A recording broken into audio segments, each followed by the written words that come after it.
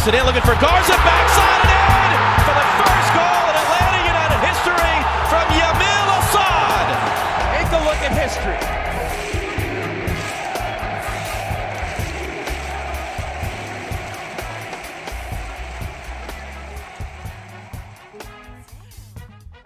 Hi, y'all, and welcome to Five Stripe Final, the world's only highly distributed audio discussion discussing all things Atlanta United.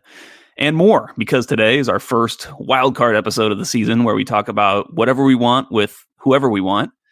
And today we're joined by Bobby Warshaw. Bobby played 7 seasons professionally, I think. MLS, USL, played in Sweden, but only after graduating from Stanford, where he played for 4 years. He recently wrote a book titled When the Dream Becomes Reality, and it kind of discusses a lot of the nuances of what it means to be a professional athlete. I want to dig into that with him because that's the main reason probably that I'm interested in having him on, but we'll get into that later. You'll probably recognize him from his work on MLSsoccer.com, where he writes all sorts of articles, and he also appears alongside the affable Matt Doyle on Extra Time Radio. So Bobby, thanks for joining us. Thanks for having me. Affable? That's the word we're going to use for Matt? That was I was air quoting myself when I said that. It's funny because the only time I've actually seen Doyle is when you guys were down here for All-Star Game, and then also the MLS Cup Final, of course. And like whenever I see him, I always feel like he's just kind of doing his own thing, like a man in his own thoughts, just by himself, contemplating life's realities. Trying to stay away from other human activity. Yeah, I think he was like one of the only guys who came down with the Extra Time Radio crew that didn't actually play. I don't think I saw him actually playing on the field. Definitely not. But I did want to kind of get into that. That's actually the first, like, we didn't really meet at that point. In fact, I don't think we've ever really kind of met in person, but I did see you there. You wouldn't have known who I was, and I wasn't going to like go introduce myself to you.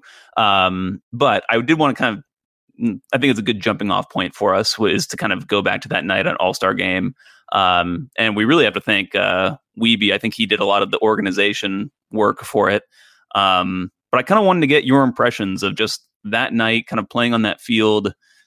It really feels to me like it's kind of like it's like a little micro scale of what Atlanta is as a soccer town, you know? And I just wanted to kind of get your kind of opinion on the vibe that night and just kind of your general impressions of that night and the soccer town that is now Atlanta. Playing on the little turf field is it 5 points or 4 points? It's 5 points. Yeah, 5 points. It was awesome. I think you're exactly right. That is the epitome of what Atlanta has become in the soccer landscape. I mean, if you look at the players they have on the field, the crowd they have, the general support, the general feeling, it's no surprise that they're also one of the only teams to have this totally accessible soccer field right in a major part of the city. Here in New York, there's certainly nothing that nice, but there's very few places you can just show up that protects you from rain, protects you from snow. People can watch, people do watch. That was one of the cooler experiences of 2018. Yeah, that is really the underrated part of that is that you're kind of protected. Like the weather is not going to really affect much. It's a good program, and I like to see kind of what a guy like Kyle Martino now is doing with his Street FC program, kind of trying to bring that pickup style of soccer to large parts of America. I think that's something that's desperately needed. But anyway, so let's get into you. So the reason I wanted to bring Bobby on to kind of be a host is because I'm just really fascinated by the way that, not just the way that you analyze the game and just your punditry style, but I really like the fact that you're so open about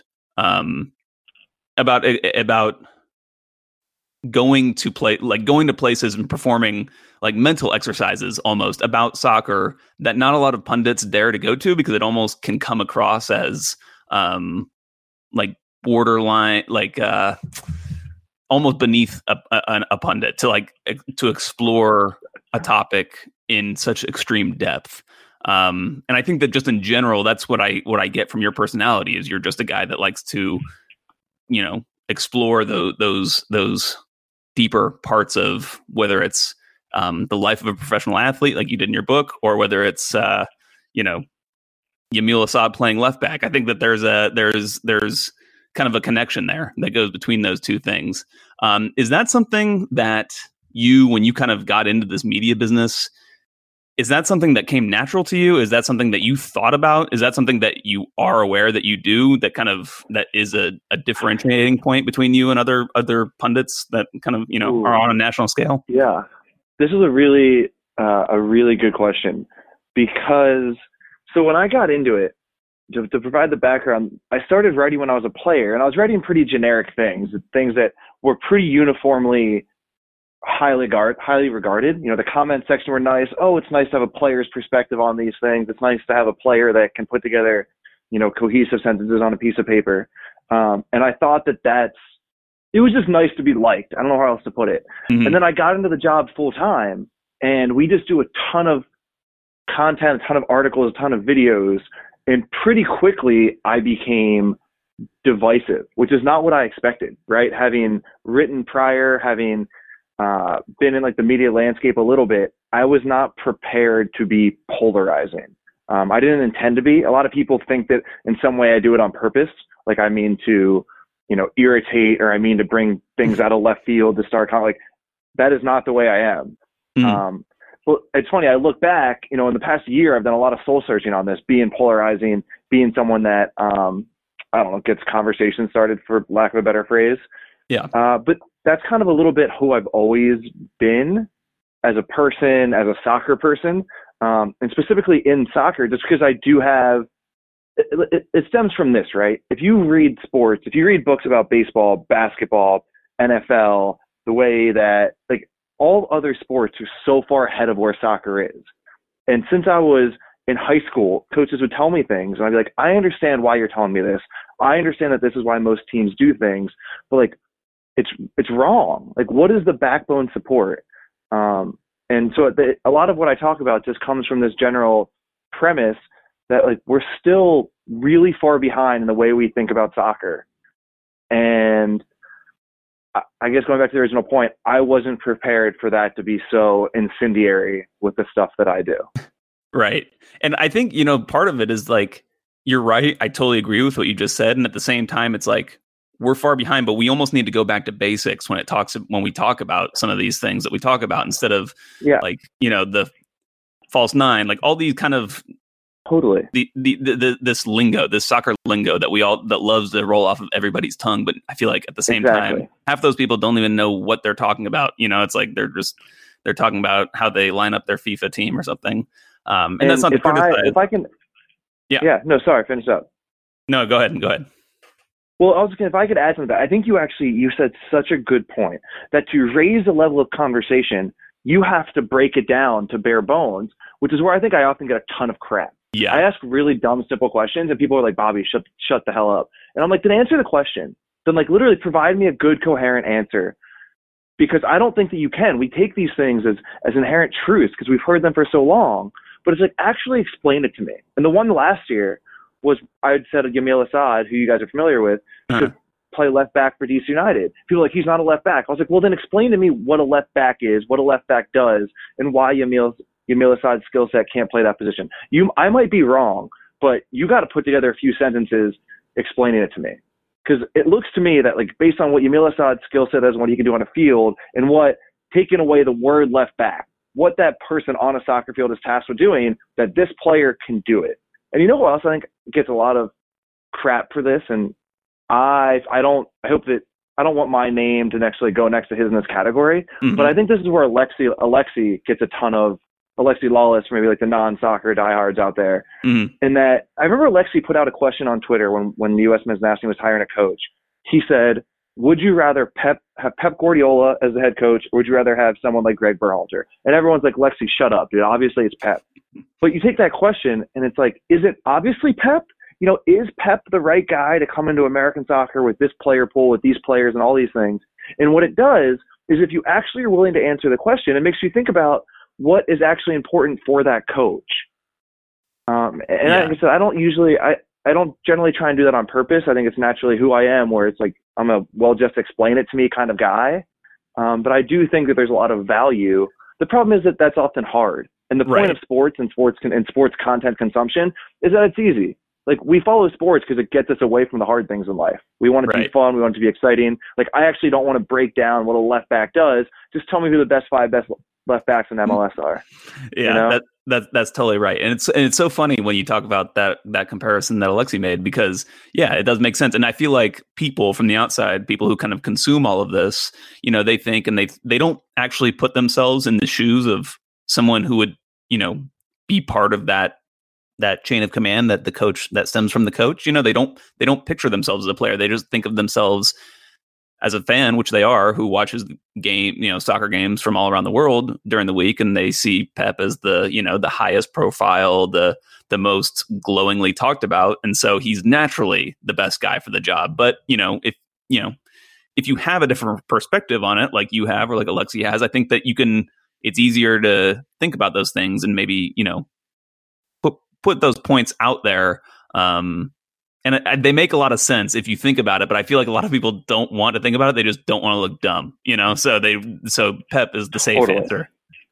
So totally. And that's something I think if you want to do this job honestly and well, you have to risk looking dumb. And like, God knows I have a lot. But I think you have to kind of go deep, and you've got to go 4 or 5 sentences into it to make me look dumb, which I'm okay with. And like, I'm willing to take those risks. Right. And that's like exactly where the Assad thing is because if you read the article, you would have seen what was happening, which was that it was almost more of a thought exercise than it was, than it was anything else really. But if you just read the headline, or just read the first couple sentences, you wouldn't kind of get all that. So, I just think that's fascinating. And I feel like it just stems from, I haven't read your book yet. I've bought it, but I haven't gotten to read it. I have got a couple other things in the list so it's in the queue. But it seems like you put a lot of thought into these types of things. So now it's the soccer punditry, but obviously writing this book and just reading what I've read from the summaries, it seems really, really interesting. And it's funny because I feel like now I'm kind of coming into this a similar sort of realm. When it comes to kind of like an imposter syndrome that people and athletes have to deal with. And I gotta say, the one thing I thought about when I was reading the summary of your book was a passage from a book called Fever Pitch, which is a famous, it was a movie with it was a British movie and they made it into a baseball movie or whatever. But it's about soccer, and it's about this guy who's an Arsenal fan, grows up an Arsenal fan, and just his stories. And one of the stories is, he sees a guy getting booed off the field, and I think he had like scored an own goal or something in the game, and so he was getting subbed out later, and everybody was booing him, and so he kind of gets lost in his own mind. He's like, think about where this guy's been. He was the best player in his little neighborhood team, and then he got an opportunity to play for the next level up. Then he was the best player on like the travel team or whatever, and it's like, and he's the best player at every level he's been at. And now because, he's gotten all the way, and it's long. He goes like multiple pages talking about, the next step. And then the ball nicks off his knee, goes into his own goal. And now everybody just wants to kill him because that this random thing has happened to him. And so it kind of reminds me of you when I was reading preparing for this, kind of reading through your bio, doing some research, and, it's kind of the same thing with you where, you were a state player of the year, all of this. And then, but things aren't always linear in professional sports. So I'm assuming that's kind of what the main track of the book is. Yeah. I think ideally the main track is different for everyone that reads it. That, okay. Another professional soccer player might connect with different parts that a accountant. I mean, ideally there's 5 or 6 themes that different people can latch onto. But yeah, there's definitely this idea of a little bit of luck and a little bit of fortune that comes with being a player. With I think it's true about any job, right? Having your boss or the person above you in the starting lineup leave at just the right time, and then you get to step in. In MLS right now, it's like Jeremy Ebobisse. Like Portland tries for 2 months to replace him, they don't. And all of a sudden he gets 5 more months to prove that he's good enough. So that's definitely one of the main themes, is the importance of fortune in anyone's profession. Yeah, well, where can people buy it? Because it sounds like I mean, I bought it. I think I bought it on just like some website. Is it on Amazon? Is that? It's on Amazon. It's on Barnes and Noble. Pretty much anywhere on the internet you can buy books. It's When there. the Dream Became Reality is the name of it. Yep. Yep. Very good. I also laugh. Well, I was going to say something. So never mind. Hit it. You got to say it now. All right. Well, okay. So I saw you went to Stanford. It's so funny because my brother went to Stanford as well, and I've just recently dove into a not so nice topic of Elizabeth Holmes. Okay. Are you familiar with her? Theranos CEO. She went to Stanford and dropped out, and now she's being sued for everything she's worth because she was a fraudulent business leader. But she kind of prided herself on being a Stanford dropout, which I find is like now that's becoming more like a more notable achievement to drop out of Stanford than it is to actually graduate. It seems like that gets more notoriety than anything else nowadays. But let's go into Atlanta United. Yeah. No, it's not. I was going to say that. Well, now you got to go. No, you're exactly right. Being a dropout definitely holds something to it, but I wouldn't count them in the same category. Yeah. I think that it kind of plays into why she was such a fraud. Anyway, getting way off topic here. Let's get back to Atlanta United. They kind of scared the shit out of us. And when I say us, I mean like us in the Atlanta United bubble. On Thursday with this performance in Costa Rica against Herediano. They lost 3-1. It could have been worse. It could have been like 4-0, 5-0 even. But for a few good saves from Guzana, I assume that you watched the game. How much stock should we in the Atlanta United bubble be putting into that game? Like Tesla 2012 stock. Okay. Like a little bit, a tiny little bit that could grow, but not a ton. So I'll start off with this comment. Well, first of all, it's important to know that those games are just bonkers. And like I wrote an article about this where I can't explain it. I've literally played road games in CONCACAF. I played road games in domestic cups in multiple countries, and they're totally unpredictable. And even when you're playing them, you feel like you're in a different sport. It's like you played 1,000 soccer games in your life, and those single elimination or like home and away elimination cup games on the road are the weirdest ones. And there's absolutely no way to prepare for them. And I have no explanation for it because, yes, the travel and the new opponent and the new surface and all those things, but if you add them all up, they don't account for like how weird and crazy that game is. So I know it's not great to be able to actually give the tangible explanations, but that's just what it likes to be in that game. Well, yeah, I don't think that we, again, when I'm referring to we or us, I'm just referring to people in the Atlanta United bubble. I don't know if we over here kind of understood how hard it is to play against a team that's in season versus coming into your first competitive game. I mean, you could really see just fitness-wise, Herediano looked like they had way more in them. And then obviously just the cohesion in the team was very much different than what we're accustomed to seeing. And that's kind of, I guess that's why I wanted to ask the question, is because I don't know, we like, for the last few years, we've been watching other teams playing in CONCACAF Champions League and, I guess some of us relishing in the schadenfreude that comes along with that. And now we're kind of experiencing it ourselves, kind of seeing our team at not its full capacity. Yeah, exactly. And so I'm interested in something I talked to when I talked to the players last week and, before this game. And, Michael Parkhurst, Lorenowitz, these guys, veteran players, they talk about you have to adapt. That was probably the word that got recited the most when talking about going and playing these kinds of games. And I wanted to ask you, from someone who's experienced it, like, what does that mean? If we're going to do a classic, like Bobby Warshaw dive into, some cliche lingo, like, what does it mean to adapt yourself to that environment? So I'll give you a very specific example. If I'm a center midfielder, if I'm Eric Remedi on that team and the ball comes from me to Michael Parkhurst, And in a regular game, at Mercedes-Benz Stadium, maybe I bounce it back to Michael Parkhurst and he can connect the next pass, or I play it around the corner to PD Martinez or Julian Gressel advancing forward. In a game like that, to adapt, you say, screw it. Like, I understand that I'm probably not going to connect this pass or they're going to pressure. So instead of trying to play someone's feet, I hook it in behind the defense. Largely the way Atlanta United played against Red Bulls in the playoffs, right? For 34 games, Eric Remedi tries to connect a pass back to Michael Parkhurst. All of a sudden, you play New York City in that first playoff game, and Eric Remedi is like, screw it, and just kicks it to the corner. So that's a very specific thing. It's largely just, we can't try and play. The first game of the season, you work all preseason, you do possession, you do passing drills, you build this idea of who you're going to be as a team.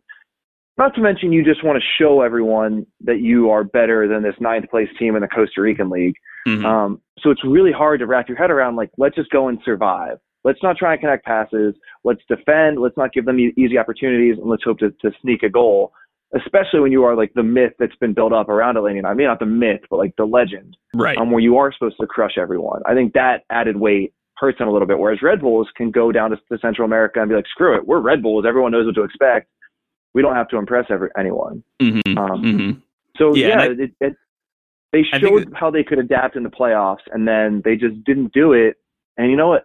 Herediano is not as good a team as Atlanta United. I got in hot water for writing that their players couldn't make the roster. That was not meant to be a fact. It was more of like a player's perspective thing. But they're still somewhat close to a fact that they probably don't have anyone that can make the starting lineup if everyone's fit and healthy for Atlanta. Maybe 1 or 2 guys, right? But the margins are so small that if someone is on a day and a team is off on a day, then all of a sudden Herediano, the 9th place team in Costa Rica, can crush you, which I find to be beautiful about this sport. The fact that you've got to be on and prepared every single day, mentally, physically, tactically. Yeah, and the other thing I love about the sport is, like, unlike in a sport like basketball, where it's kind of like you can have your best player lead you and kind of carry the rest of the team, doesn't really work that way in soccer. In soccer, you need everybody to be kind of on the same page, switched on, and it's not as easy to do as some teams can make it look sometimes. And exactly, I think that kind of leads me to the next question, which is about Frank de Boer. So, being around the club, me as a reporter, you can really sense a difference in just the general mood, the vibes. I don't know a great way to phrase this, but just the general environment, atmosphere when I'm at the training ground. And I wanted to get from your perspective again, from a player, like, how do you think it's a major obstacle for Atlanta United to transition from a personality like Tata, who is more laid back? I've heard stories that the training sessions just kind of started like whenever. It was just like a general time of like, 10 o'clock or whatever, instead of, if you're at 10:01, you're getting fined. I don't know if that's actually true. I'm just making it up, but it just stands as a, right. a contrast to the way that these two guys like to manage their team. How difficult is that going to be a major difficulty, do you think, coming from a player's perspective? I don't know if a difficulty, if I would go there yet, but it's definitely a variable.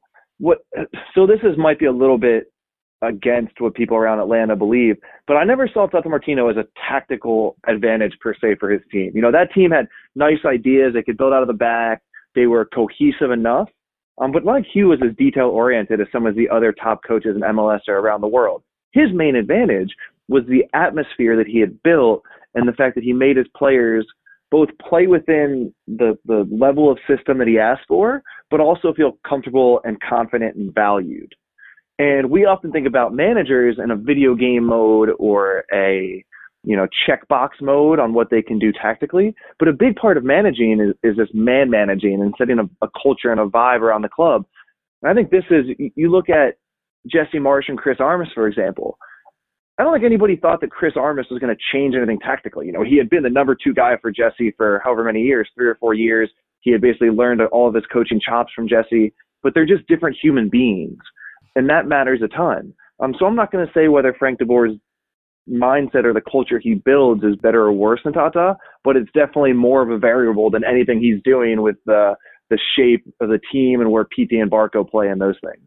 Yeah, I mean, and that's a great point, because when the game was played last Thursday, immediately after, I saw a lot of discussion about, just what you were saying about the tactics, about, should Miles Robinson be playing as the central center back or the right-sided center back? Should the wingers be inverted or should they be flipped? And I think a lot of it is,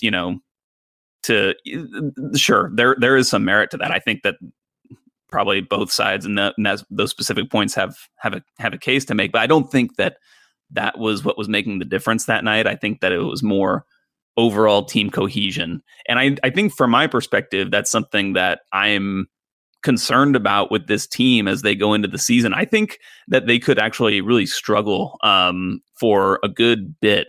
I don't want to say along the same lines that Toronto did last year, because they're such a wild card in terms of the injuries that they had. It's hard to tell kind of what was, and it's just a different situation completely. But I think that they could struggle just having to adapt to a new coach with a congested fixture schedule, and with some tough games coming up. Yeah. So what is your kind of overall outlook for Atlanta United? What are you expecting from them this season? Yeah. So I would say, first of all, that Atlanta United are and should be the favorites. We'll get into the concerns because I do think it's a really interesting conversation. But just from a general, macro concept, their roster, their depth, their quality of coaching, their home field advantage, all of these things, it's really hard to say that, and largely factoring in that there aren't any other teams who really take that from them either. It's not like last year or years previous when it's like, oh, the Galaxy are going to be really good or the Red Bulls are going to be really good.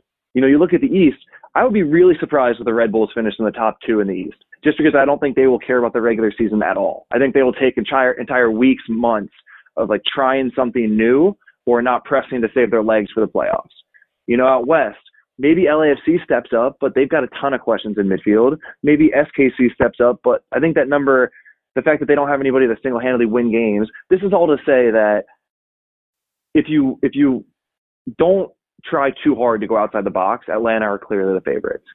But going to what you said, yeah, I think that these ideas of having a new environment, having a ton of star players, I said last year at the very end of an extra time radio, and I don't even know if they put it in the show or not, because I think we were technically, the mics were off, that I was really worried, especially after the Houston game, which I guess when we were all worried, that they just had too many stars. There was only one ball and they had too many guys that wanted it, to use a basketball term.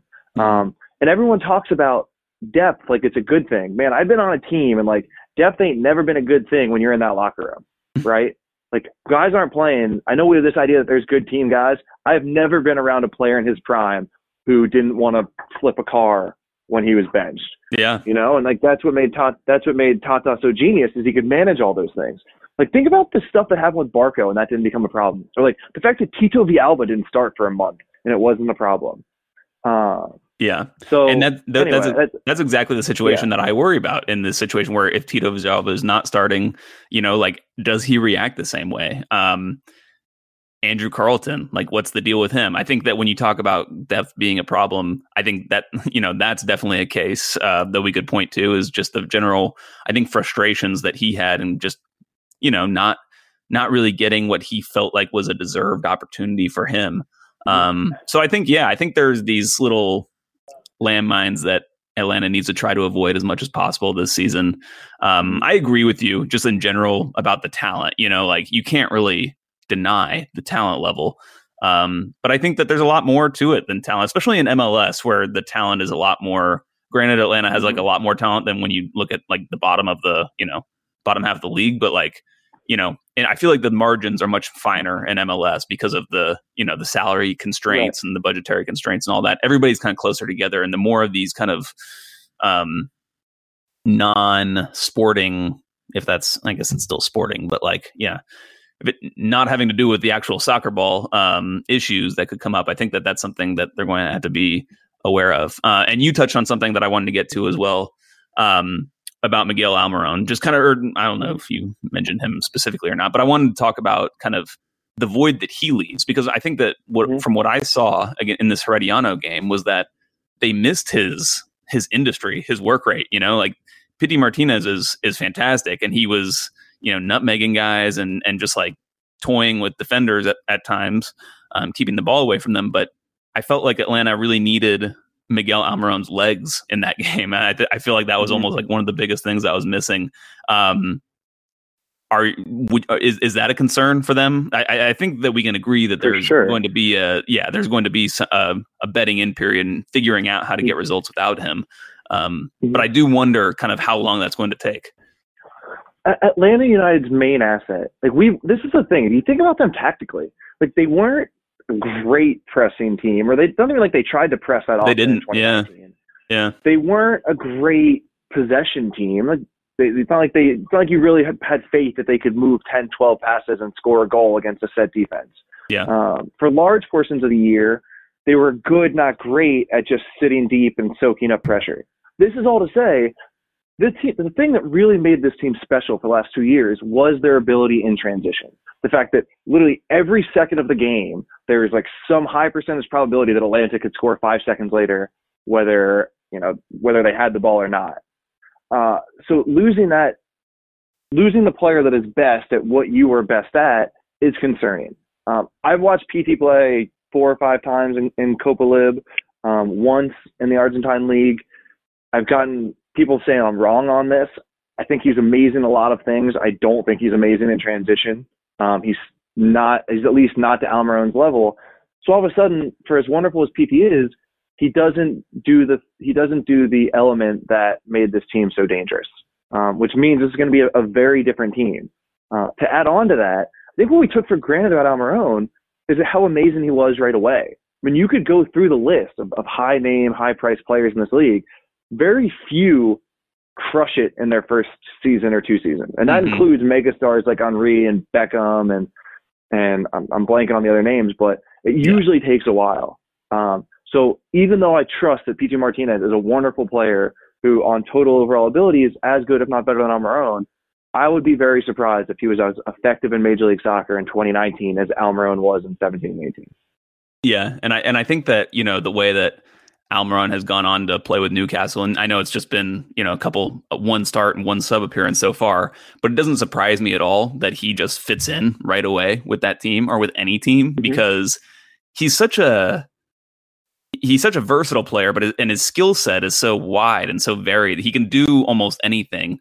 And with his quality on the ball, it just makes things that much easier for him. Have you been able to watch him at all in the Premier League? I did not get to watch his 1 start. Was it 2 days ago? Was Saturday morning? Yeah. I'm in a new relationship in the past year, and I'm trying to learn how to navigate these weekend mornings. Right. Yeah. Where it's definitely she gives me the give take. There's negotiation involved. Yeah. Take some. So I haven't watched him yet. Social capital that needs to be built up there before you can start. Yeah.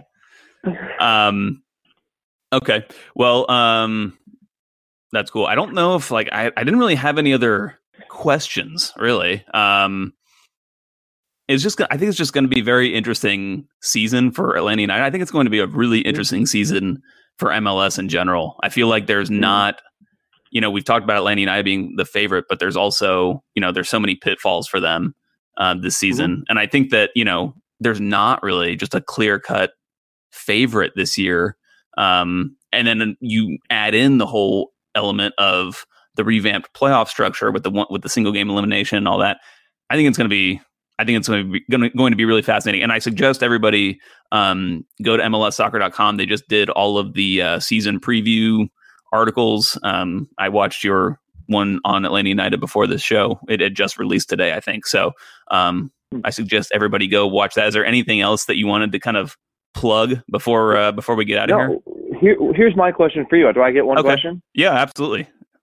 What is your interpretation of Atlanta United fans in the MLS landscape? Oh yeah. Boy. Love the passion.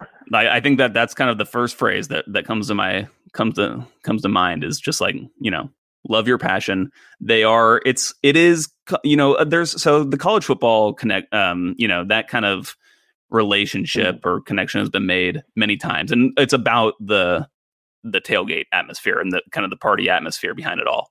But I think it extends to a lot of the social media kind of just craziness. People, people are a little insane sometimes. I think people lose their inhibitions when they're talking about Atlanta United, and kind of they maybe it's a social media thing too, that they just kind of lose their perspectives a bit and get lost. They lose touch with reality. But I just think they want everything. They want it all now. They wanted it yesterday, actually. And that's great, I think, because that kind of desire is what pushes the club. Like, we've seen it. So there was an issue with stars being put on the crest and of the kits, and they were not putting stars on the replicas. They were only putting them on the authentics. And due to, fans were upset, and rightfully so, about this. And the club, it forced them to make a change, and they're now going to be putting the stars on all the replica kits and all that.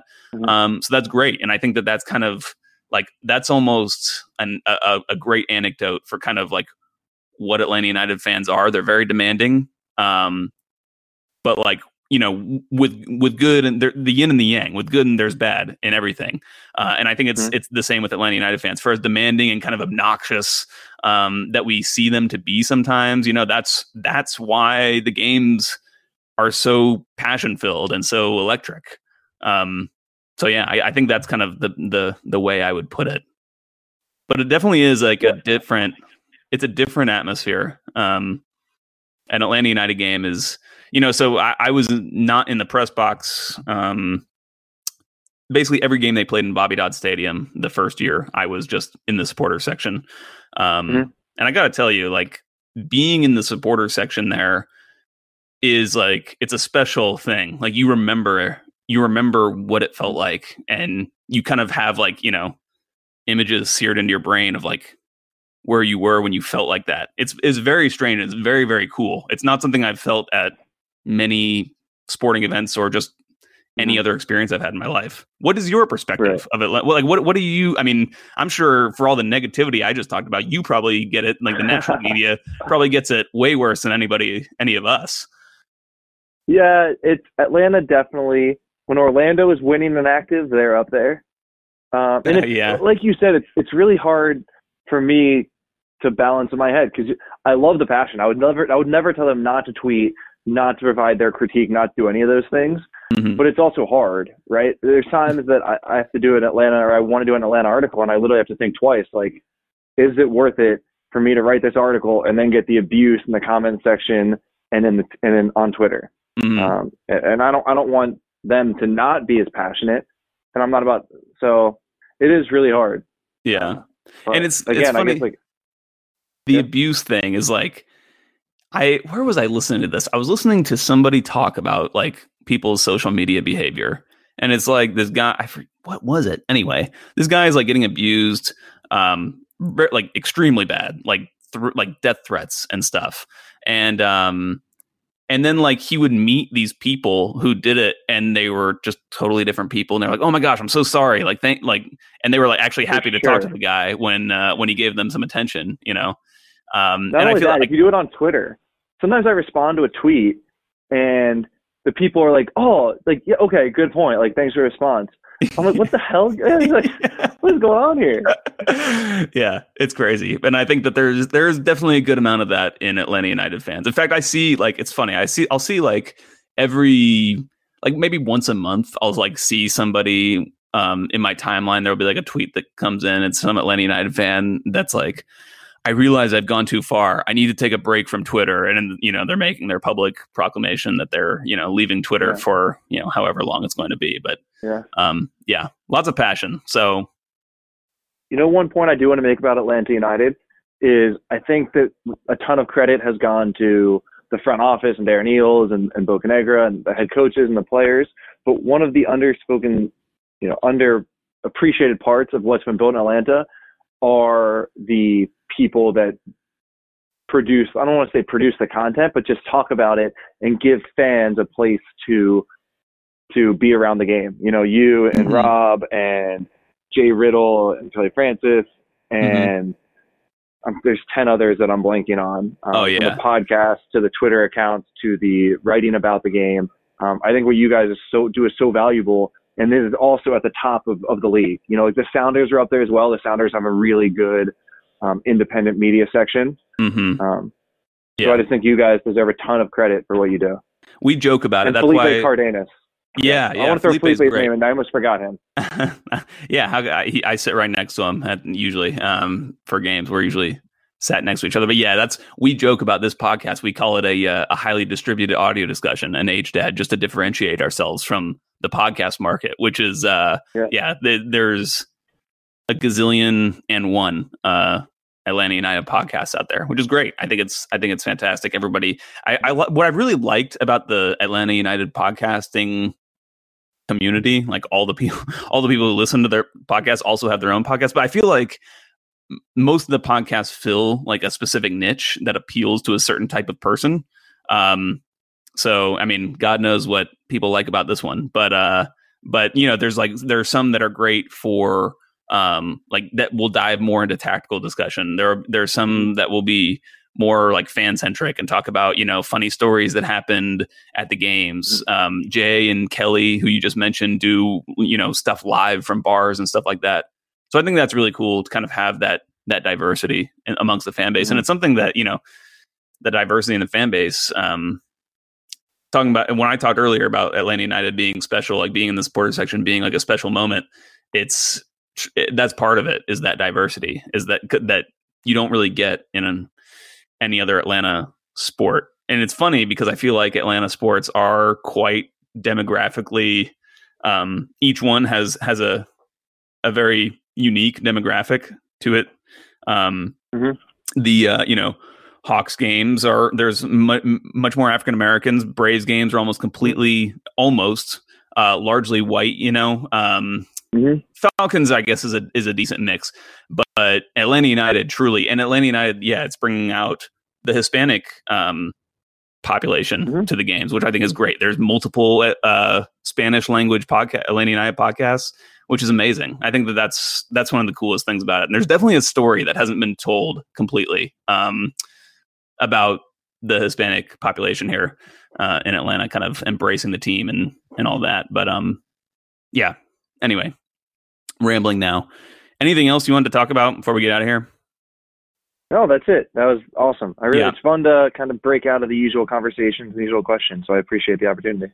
Oh, well, yeah, thank you. And I appreciate you taking the time to come on. We might be able to get your, maybe we'll get some of your colleagues here down the road as we do more of these interviews. But thanks for joining me, and hope everybody listened to it, enjoyed it as well.